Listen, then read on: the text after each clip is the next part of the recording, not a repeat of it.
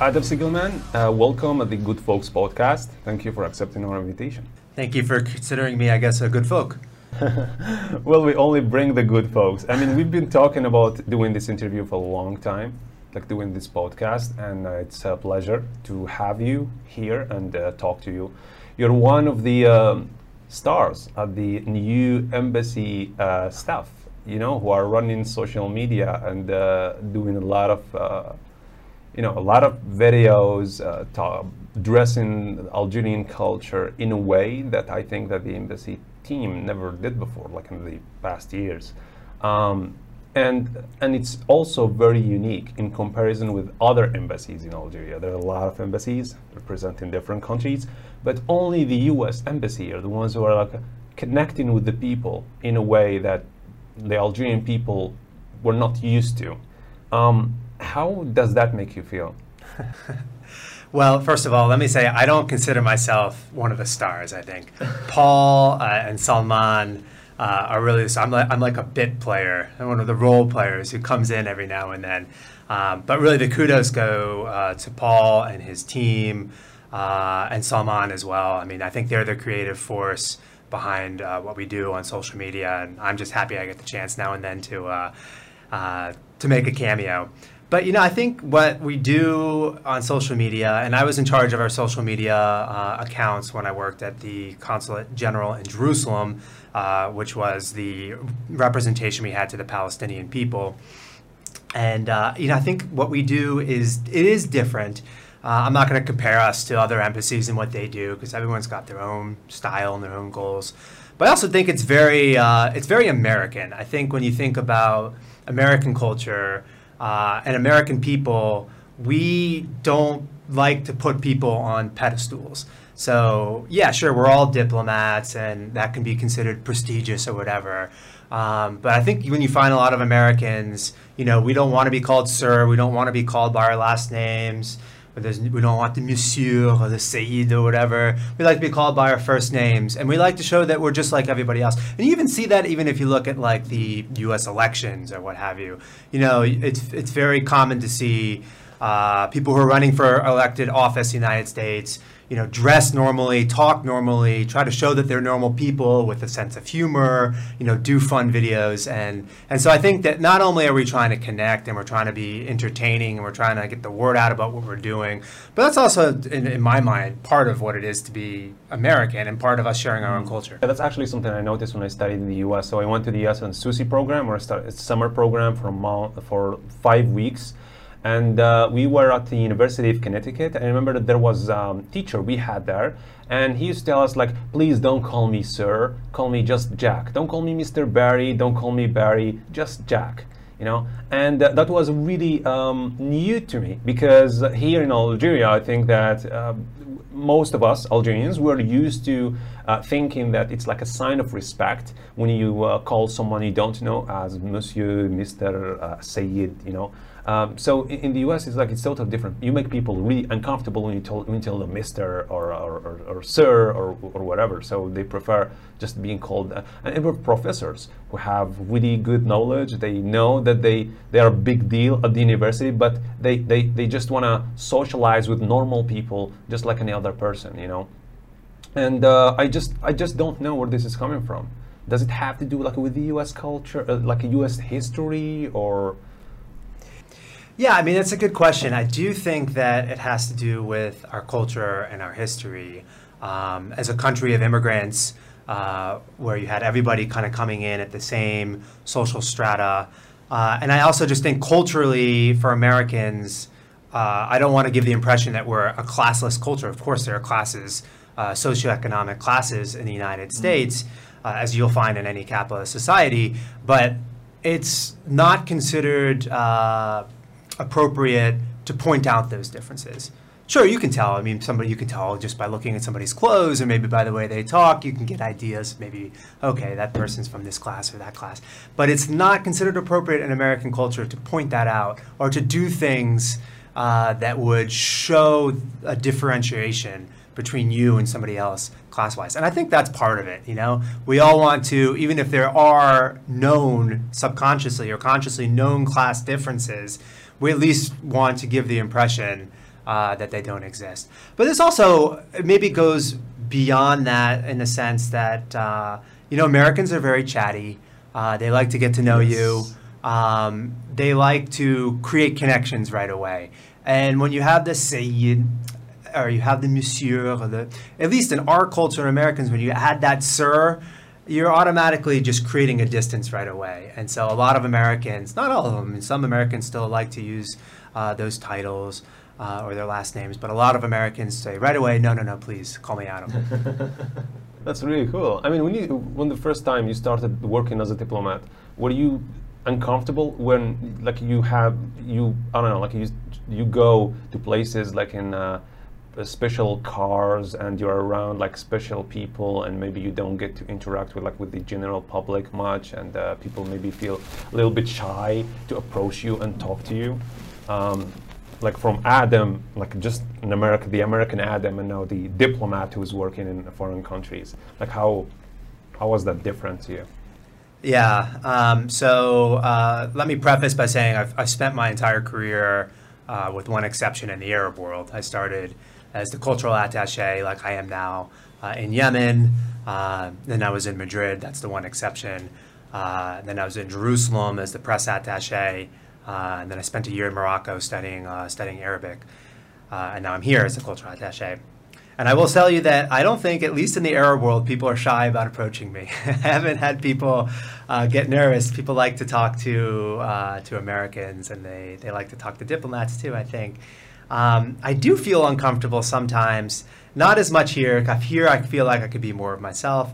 But in the West Bank and in Yemen, because of security issues, when we rolled up to an event, we were rolling up in armored cars, and sometimes we'd have guards who were around, and that I don't like. I do feel like that creates automatically this sort of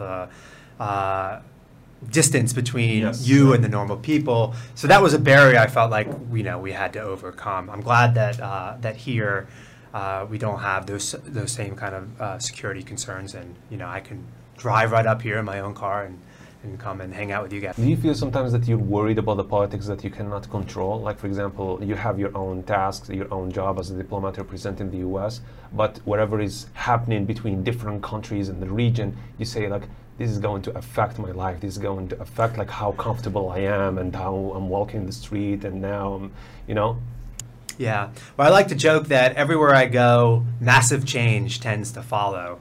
So I went to Yemen in my first tour, and the Arab Spring breaks out. President Saleh ends up stepping down. Then I go to Jerusalem. I'm working for the consulate, so I'm dealing with the Palestinians. And then the U.S. Embassy moves to Jerusalem. The Palestinians cut off relations with us, essentially. Come here, Bouteflika steps down. Even when I was in Spain, they couldn't form a government when I was there. And they had a mini constitutional Was it the conflict between Barcelona and... When I was there, yes, they had the separatist movement in Barcelona, but they couldn't form a government. I can't remember exactly why, but even when I was in Spain, they had trouble because I think Spain, I wasn't in the political section, but for some reason, the parties couldn't get together and form a unity government. They eventually did.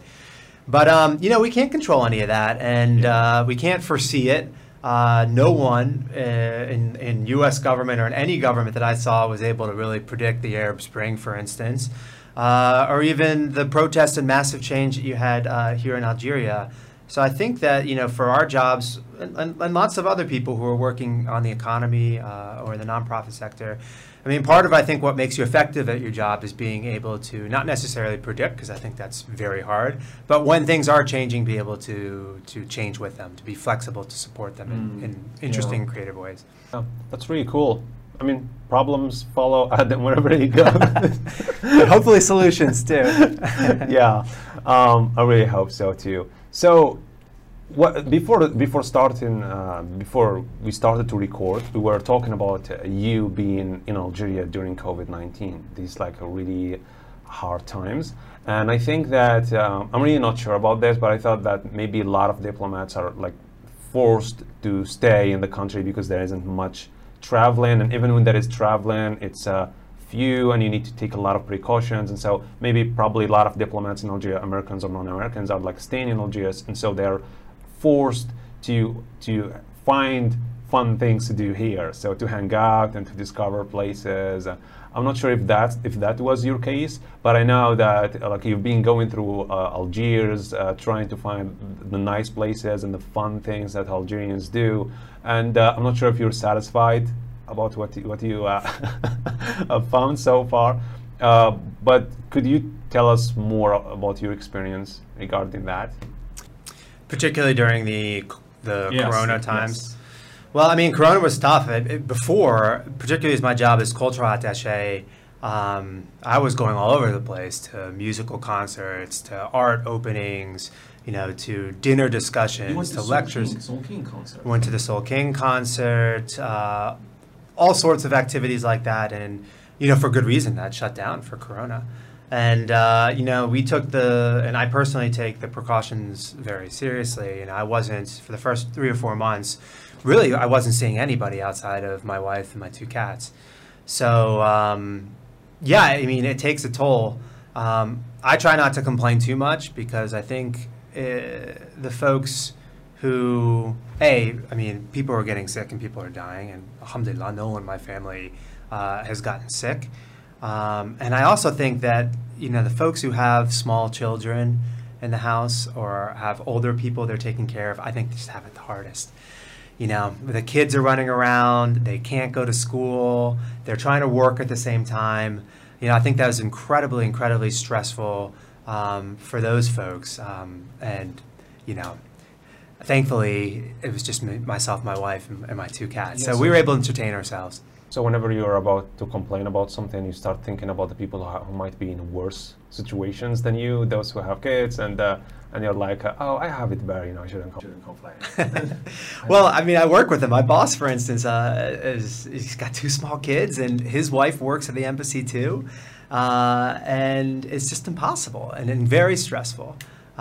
Because kids, particularly, they need to get out, they need to run around, they need to be socializing with other kids. We can hop on Zooms and socialize with our friends, but that's not how kids play, and kids need to play. Mm-hmm. And so the kids are stressed, and that makes the parents stressed. So I saw it in my colleagues, and I had colleagues also with family members who got sick, a couple of colleagues with family members who passed away at the embassy. So yeah, I mean, I've been able to manage. Last time I said I was told that I caused a panic at the embassy because I interviewed Karen Rose, and 3 days after I got sick, and then I remember like Wasila was like, you have to do the test in order to, like, for us to know if we're supposed to just isolate ourselves, or because I met you, Karen met you, and we weren't wearing the masks. It's a very weird time because we're not used to that type of interaction, to control each other all the time and worry all the time. And what's weirder actually is that I don't know anyone who was infected, and I also didn't infect anyone. So I'm just wondering how I got it. Like, I don't know where I got this virus. And what's also funny is that by the beginning of the virus, I was the one who was most worried inside my family. Mm-hmm. I was telling them to do precautions all the time, make them watch videos of scientists talking about it. I was saying that this is serious sickness. You guys gotta clean, all the time and wherever. And nobody got sick except me. As if the virus is following, those people are afraid from it. I mean, I see people are just they are just messy, and they are just living just like how they were living before COVID-19, and nothing happened to them. And then people are taking extra precautions, and then they get sick. I just wonder how it's spreading. Yeah, this is one bear of a disease. There's so many things about it that make it just so hard, I think, for us to combat. The fact that it does seem to spread incredibly easily. The fact that people don't get sick right away. Some people don't get sick at all. Yeah, I think you hold it for 1 week, right? I think so, or maybe 1 week, maybe 1.5 weeks. And so people walking around who have the disease and they don't know it, and they can spread it to others. So I think it's a disease that's very easy to spread and very hard to control. You have other diseases that are more dangerous, that kill you, but people get sick right away, and so it's easier to cordon them off. But with this particular disease, I don't see a really good answer for us until there's a vaccine, unfortunately. So I think the world has changed, and even I was reading a couple of days ago that even when a vaccine comes out, we don't know if it's going to be a vaccine like polio. You get the polio vaccine, and that's it. You're not getting polio. Or if it's going to be more like the flu vaccine, which is you get a vaccine and it protects you against some variants of the flu, but not other variants of the flu. So we'll see. I mean, in some ways, the world may never be the same. Yeah. Would you get a vaccine once it's out? Yes. Not the Russian vaccine. Unless it's fully tested by the by my government, which I trust, by the Centers and Disease Control. Then, I mean, even if it originated in Russia, I would still take it. But I would wait till there's really a vaccine that we know is safe, that scientists say is safe, that's been tested, and is known not to have any other side Plenty of effects. people are so paranoid about the vaccines. They say we don't trust any government. Like, no, maybe they're testing us for something, yeah, I mean, it's just it's a really hard time. So during COVID-19, I noticed that you were participating in many online events and interacting with many young people. And you also work in the cultural department where you work on different exchange programs. And I'm not sure if you also contribute in interviewing people and checking their applications. And but you're around that environment. And so I just wonder if you were to give an advice, like to Algerian young people, based on what you noticed, based on what you noticed about their motivation and the way they think and their ambition and whatever, what would that be? Yeah, so specifically for Algerians who are Yes. applying for programs. Yes. Yeah, so I do that. So I'm in charge of all of our exchange programs, all of our English language programs, all of our kind of arts exchanges, music programs.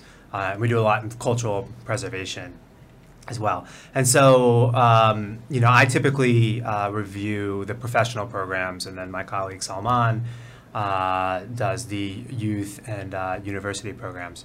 And I would say that applying for a program is difficult, particularly because I feel like writing a personal statement or an essay is something that's very common for us as Americans, and I think less common for other folks in the world, including Algerians. And what I think folks need to remember is I just got done reading the Fulbright Language Teaching Assistant. You go to a year, you teach Arabic in an American university. I read 45 of those applications, 45. And so if you know that, and I probably spend a couple minutes on each one. So we get these applications, they're like this, they're 50 pages. People are putting every certificate they've ever gotten in there. I'm not looking at those certificates. I don't even look at people's grades, to be honest. I look at what they write. I look at how they present themselves. And what people have to do is they have to figure out how to differentiate themselves from the other 45 people against whom, frankly, they're competing, because we're going to interview about 10 of them. So to do that, you've got to get specific. You've got to spend time. You've got to sit down. You've got to think, what do I want this program for specifically? And how does it fit within my story, as Wahib or Adam or whoever? How does it fit within my story, what I want to do that is specific and different from everybody else? Too many times I'm getting these applications, and in the interviews, same thing, where people are saying, I'd really love to go to America. I'd really love to increase my skills or my competences, which they always say, which we don't say in English. We say skills. Or I want To boost their skills. yeah, improve my English and, get to know American culture and, all these generalities. Well, those are all great goals and they're all true. I know people aren't lying, but everybody's saying that. And what we really look for is somebody who says, I want to be an English teacher. I've noticed I've been teaching English for 5 or 6 years, and I've noticed in my classroom that really struggle to get students to communicate the language. They're too used to just memorizing words, and I want to go to the United States, and I really want to take a couple of classes in doing this. I want to bring that back to my classroom, and then maybe 5 years down the road, maybe create a training manual and help other people do this, or eventually I want to become an inspector. Or, however, we want to see that progression of, okay, here's a program, here's specifically what you want to get out of it and how you're going to apply it when you get back. It's got to go above and beyond the generalities. And that's the advice I give to everybody when they're talking about applying to our programs, or any program, really. I don't think it's much different if you're applying for programs, in other countries as well. Mm-hmm. Yeah, I mean, I think that people, maybe it's, they don't have to have a very strict, well-defined plan for every single thing, but at least show me that you know what you want and you got at least a plan. You thought about it and exactly why you want to study this and what you will do when you come back. And you don't have to have like a really strict plan about all of this, but at least you have a plan, right? Exactly. At least, more important than the plan is exactly what you said, Wahid, that they thought about it, and you can tell they thought about it. It's okay if they said, I'm not really sure 10 years down the line, but here are a few options, but here's really a gap in my skill, a specific gap that I want to learn, and then eventually figure out how to apply it. Showing that they've thought about it and that that it's specific and different is really what's important. Yeah. Did you do any interviews? Did you interview any of those folks, the applicants? I'm doing all my interviews next week for Fulbright Language Teaching Assistant and the Humphrey program as well. But I've done plenty of interviews in the past. For Algerians? For Algerians. All right. What are some of the mistakes that they do the most, or maybe the ones that you spot very quickly and they're common? Common mistakes Yeah. in an interview. I had Hamdi Salami last time, who was working at the embassy once, and he said that we can tell very quickly when someone memorized what they were going to say. Like it appears the way they speak, because when you ask them something maybe that wasn't their mind, they just like freeze. I remember when I was going to have my Susie interview, there were many applicants who were actually shocked from the questions they had, and I was like, why? They said they didn't ask us about the application at all. We were preparing ourselves for the application, and then we went there, they were asking us about ourselves. What do you study? What do you want to do? They said, okay, we know what you wrote in the application, but now we want to know about you. We want to, and people didn't really expect that. So whatever they prepared themselves for, and sometimes people, they get off the line, they are asked something and they answer something else. So I'm just wondering about your experience in that regard. Yeah, so I would say, I would go back to what I just said, because I still think that's the most important thing. You've got to get specific. You've got to show that you've thought about something. And it's okay in an interview too. Like if you get stumped with a question that you weren't expecting, you can say, that's a really good question. I've never thought about that. Can you give me 10 seconds to gather my thoughts? And then you start talking. It's much better than just immediately start spewing out an answer that ends up not being as good as what you might have come up with if you thought about it for a little bit. The other thing that that people need to think about in interviews is the length of their replies. You don't want to be too short, but you also don't want to be too long. Sometimes you ask a question to somebody, and this maybe gets to your point about what they've memorized, and they start to answer the question, but then they go way off and start talking about all these other things. You only have like 10, 15 minutes. And so you want to be able to, you want to make sure you get through all the questions that the interviewees or the interviewers are planning to ask. So think about that. Each answer, I think, should be, be concise, be specific but concise. In 45 seconds to a minute. If you feel yourself talking longer than that, I think you need to tone it down. Yeah. Right. Yeah, that's a good advice for people who want to. When will the next exchange programs open? Is it in October? Yeah, well, with Corona, everyth's a little different. Okay. I think we'll still open up all the programs that we usually open up in the fall, winter, but we'll have to see what Washington decides to do about our programs. But yeah, usually in October, November is when we open up the summer programs. So you'll see the Study United States Institute programs. You'll have the MEPI leadership programs, Tech Girls program, Tech Women program. A lot of those we open in November. If anybody wants, they can always just go to our website. We have all of our programs on our website, and it shows the dates that we usually open them. We have about 30 programs in total. You're right. And speaking about the website, go into their website and check in. Do you sometimes, I'm not sure if you're running the social media account of Facebook and Instagram, but sometimes people send questions that they have already been answered, you know, and then you're just wondering, you're like, always, go to our website. It's all there. It's just one click, you know? Yeah. You'd be surprised. You know, on social media, I'm very findable, if that's a word. I'm the only person with my name in the world, and on social media, I say that I work for the embassy. I'm a cultural attaché. You'd be shocked how many messages I get from random Algerians that say, you know, what program is best for me?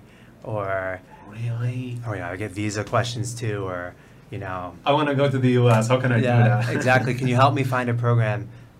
Guys, don't do that. Don't do that. Don't go to the cultural attaché and basically say, you know, the message you're sending with that is I'm too lazy to do my own research. It's all there on the website, like you said.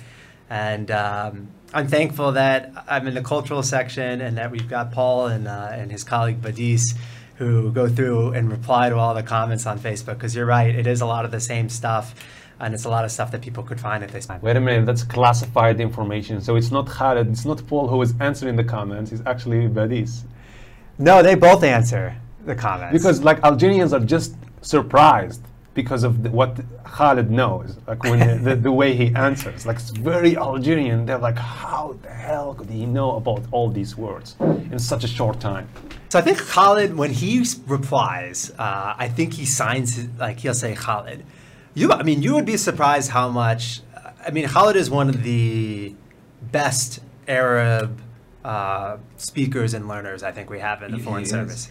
And he didn't take. So I took when I was in Morocco. I had a full year of 5 hours a day, one-on-one Arabic. And I spent 3 hours a day with Fusha and 2 hours a day in Derija. So I had a whole year of 2 hours a day in Derija. Paul had no Derija. He just comes here, he listens, he really works at it, he watches TV, he listens to music. So you'd be surprised how much he's picked up of the slang. My slang is terrible. But Paul picks up a lot. But sometimes if you see something that's like, okay, there's no way an American wrote that. It probably was Badis. Badis is going through and responding as well. That's really cool. I mean, it's really funny. It's like the funniest embassy right now on social media. And what Khaled does good isn't only speaking, but also it's like he emerged in the culture. Last time in the video where you guys talked about like the best things that you liked in Algeria, he said the song of Arawi, كل واحد عنده حكاية. And I was like, you know, a lot of people in my family don't even know the song, even though they are Algerians. Like he came here and he knows about all like different stuff that maybe a lot of Algerians don't know about, even though they are cultural. And I noticed this, by the way, that when foreigners, non-Algerians come to work in Algeria, they like to experience the culture. They like to check Rai music. They like to eat cultural food. You know, they go to those restaurants where there is cultural food and then Andalusi and music, you know, in the background or something that comes from the Ottoman days.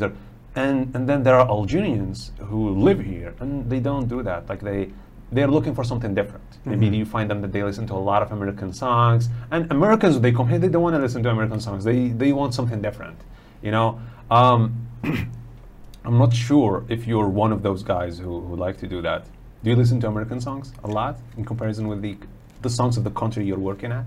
I still listen to a lot of American music, but I also listen to Algerian music. I don't think I've fully immersed. Like I think Paul and Salman have taken on the full immersion more. They're on the next step. More than I have. Next level. I still love my American music, and but you know, I do try to experience a little bit. I mean, I've been reading a lot of Algerian novels. I have been experiencing the culture, but I still love my American culture. Yeah, when you're driving. I wouldn't be a good cultural attaché if I weren't also immersed in American culture. When you're driving your car in the highway, do you listen to American music? I exclusively listen to podcasts. That's amazing. When I drive. That's really cool. What kind of podcasts? Mostly American, although Joe Rogan? No. No, I don't listen to Joe Rogan. Nothing against him. I just don't listen to it. I like the stories. So I listen to This American Life, Radio Lab. Those are some of my favorites.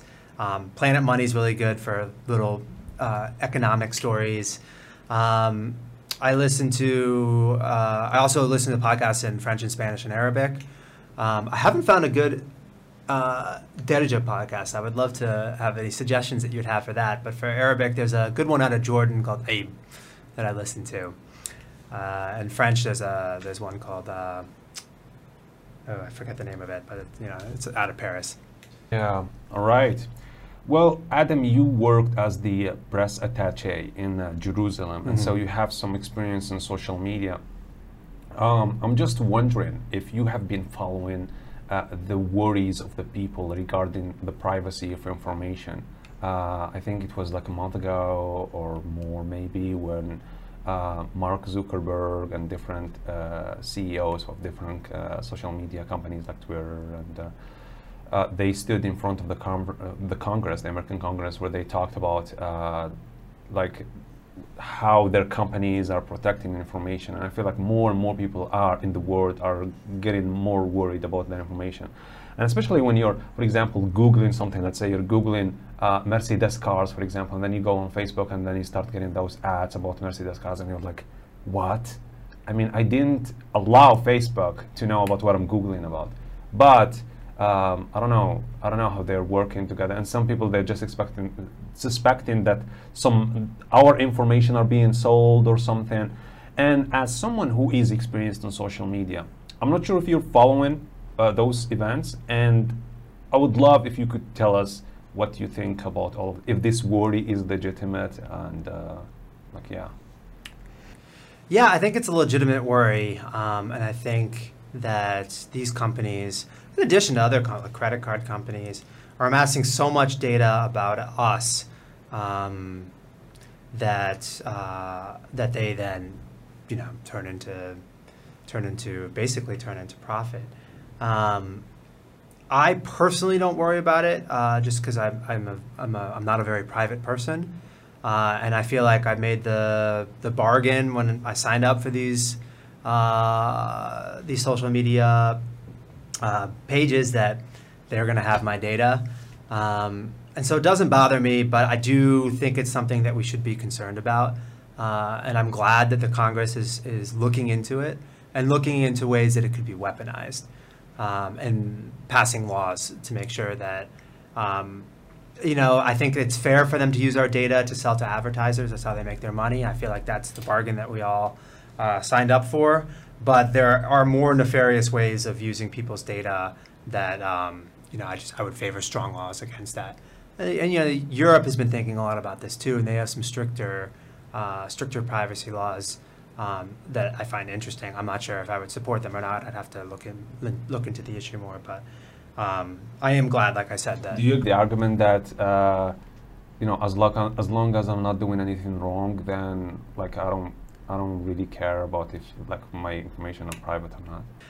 I think in some ways it's a personal decision that everyone has to make. For me, the value of social media far outweighs the risks. So I'm happy to use it. I'm glad that people use it. I'm glad my friends are on it. But we are giving up our data. What's some of the advantages that you think of social media? Well, look at somebody in my job now. Being away from our friends and family is so much easier now than it used to be. That's right. True. Interacting with my family, I can call them, I can FaceTime them, I can Zoom them. I'm seeing what they're up to on Facebook and Twitter. So the constant communications, the ability that social media gives to people to gather, to find people who are like them, to form these types of communities. Even the ability to protest, to use social media to gather people for democratic purposes. There's also a lot of danger. There's the disinformation. There's also the danger of bringing people together that maybe shouldn't be brought together, who might be espousing violent ideologies and whatnot. So, there's a lot of risk. It is dangerous, but I do think that ultimately it outweighs the good outweighs the bad. But it's the beginning. We don't know yet, I guess. I'm not sure how this is going to turn out. Did you watch The Hater on Netflix? No, I don't. But did you hear about it? Mm-mm. All right, so it's actually a Polish movie where they talked about, it just expresses and prescribes this idea of how social media can be really dangerous the thing is that what they actually put is a guy who was really into social media. Like, he's someone who's a nerd, who uses Facebook and Twitter and Instagram a lot. And then he was hired by a company where they actually told him that your job now is to try to bring down a woman who sells makeup online. And then what he did was like creating those several accounts, and then he started a hashtag against that makeup, and then making comments and with different profiles and with real pictures and everything, saying that, oh, I bought your makeup and then now my face is red and it's not working or wherever, and I got sick. And then when people read those comments, real people, when they read those comments, they get worried. Oh, so a lot of people are complaining about this product. No, I'm not going to buy that. And then after a week or two,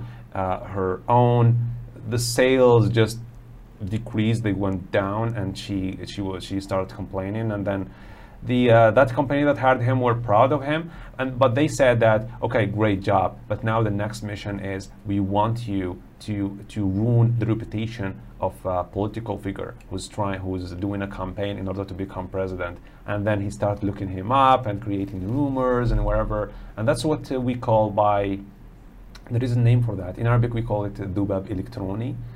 I think in English is boots, I guess. I don't know what it's called in English. Yeah, but you see this phenomenon, I think it's also increasing, where people cannot verify the comments and accounts all the time. So they're looking at the number of likes, they're looking at what the comments are saying, and then they make a decision if they like this person or they're not, if they're going to buy from this business, they're gonna engage with it or not. Even those comments could be really untrue, could be really misleading. So yeah, I think it's the beginning. Facebook is also getting so huge, man. It's changing elections.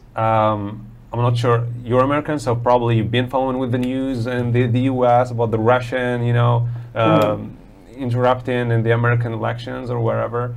And also that's also very interesting regarding Facebook. The way Facebook works, the way the algorithm works, is that it also feeds you with wherever you like. And so, for example, if you have a right-wing ideology and you like a lot of right-wing ideas, and then even the pages that are suggested to you on Facebook are only the pages of the right wing. The friends that are suggested to you, recommended for you to add, they're also right.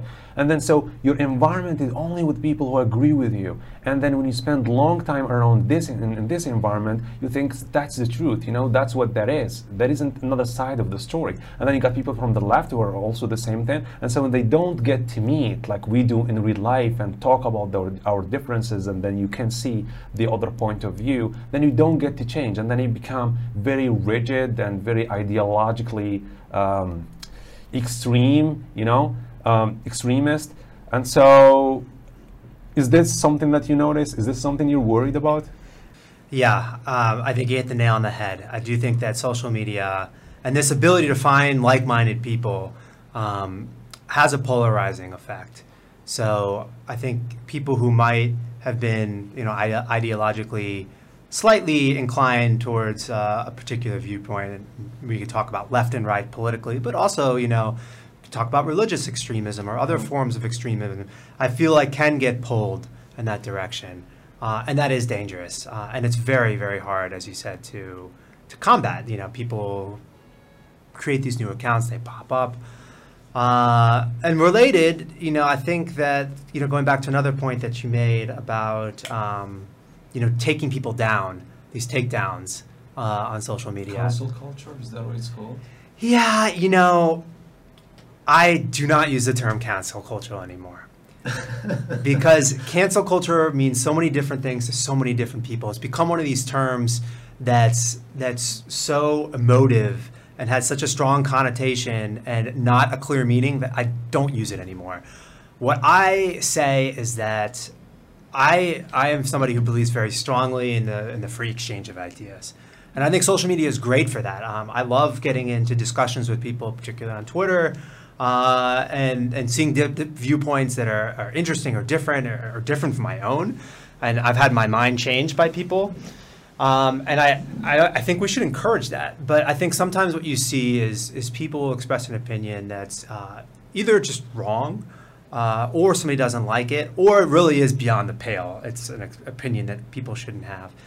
And instead of trying to make somebody see the light or change somebody's mind, there are fringes, I feel like, that want to drastically affect that person's life in negative ways. And that's where I draw the line. Except for, you know, obviously if somebody's a white nationalist or, you know, a race, that's just very clear, like Ku Klux Klan type way, yeah, okay, take that person down.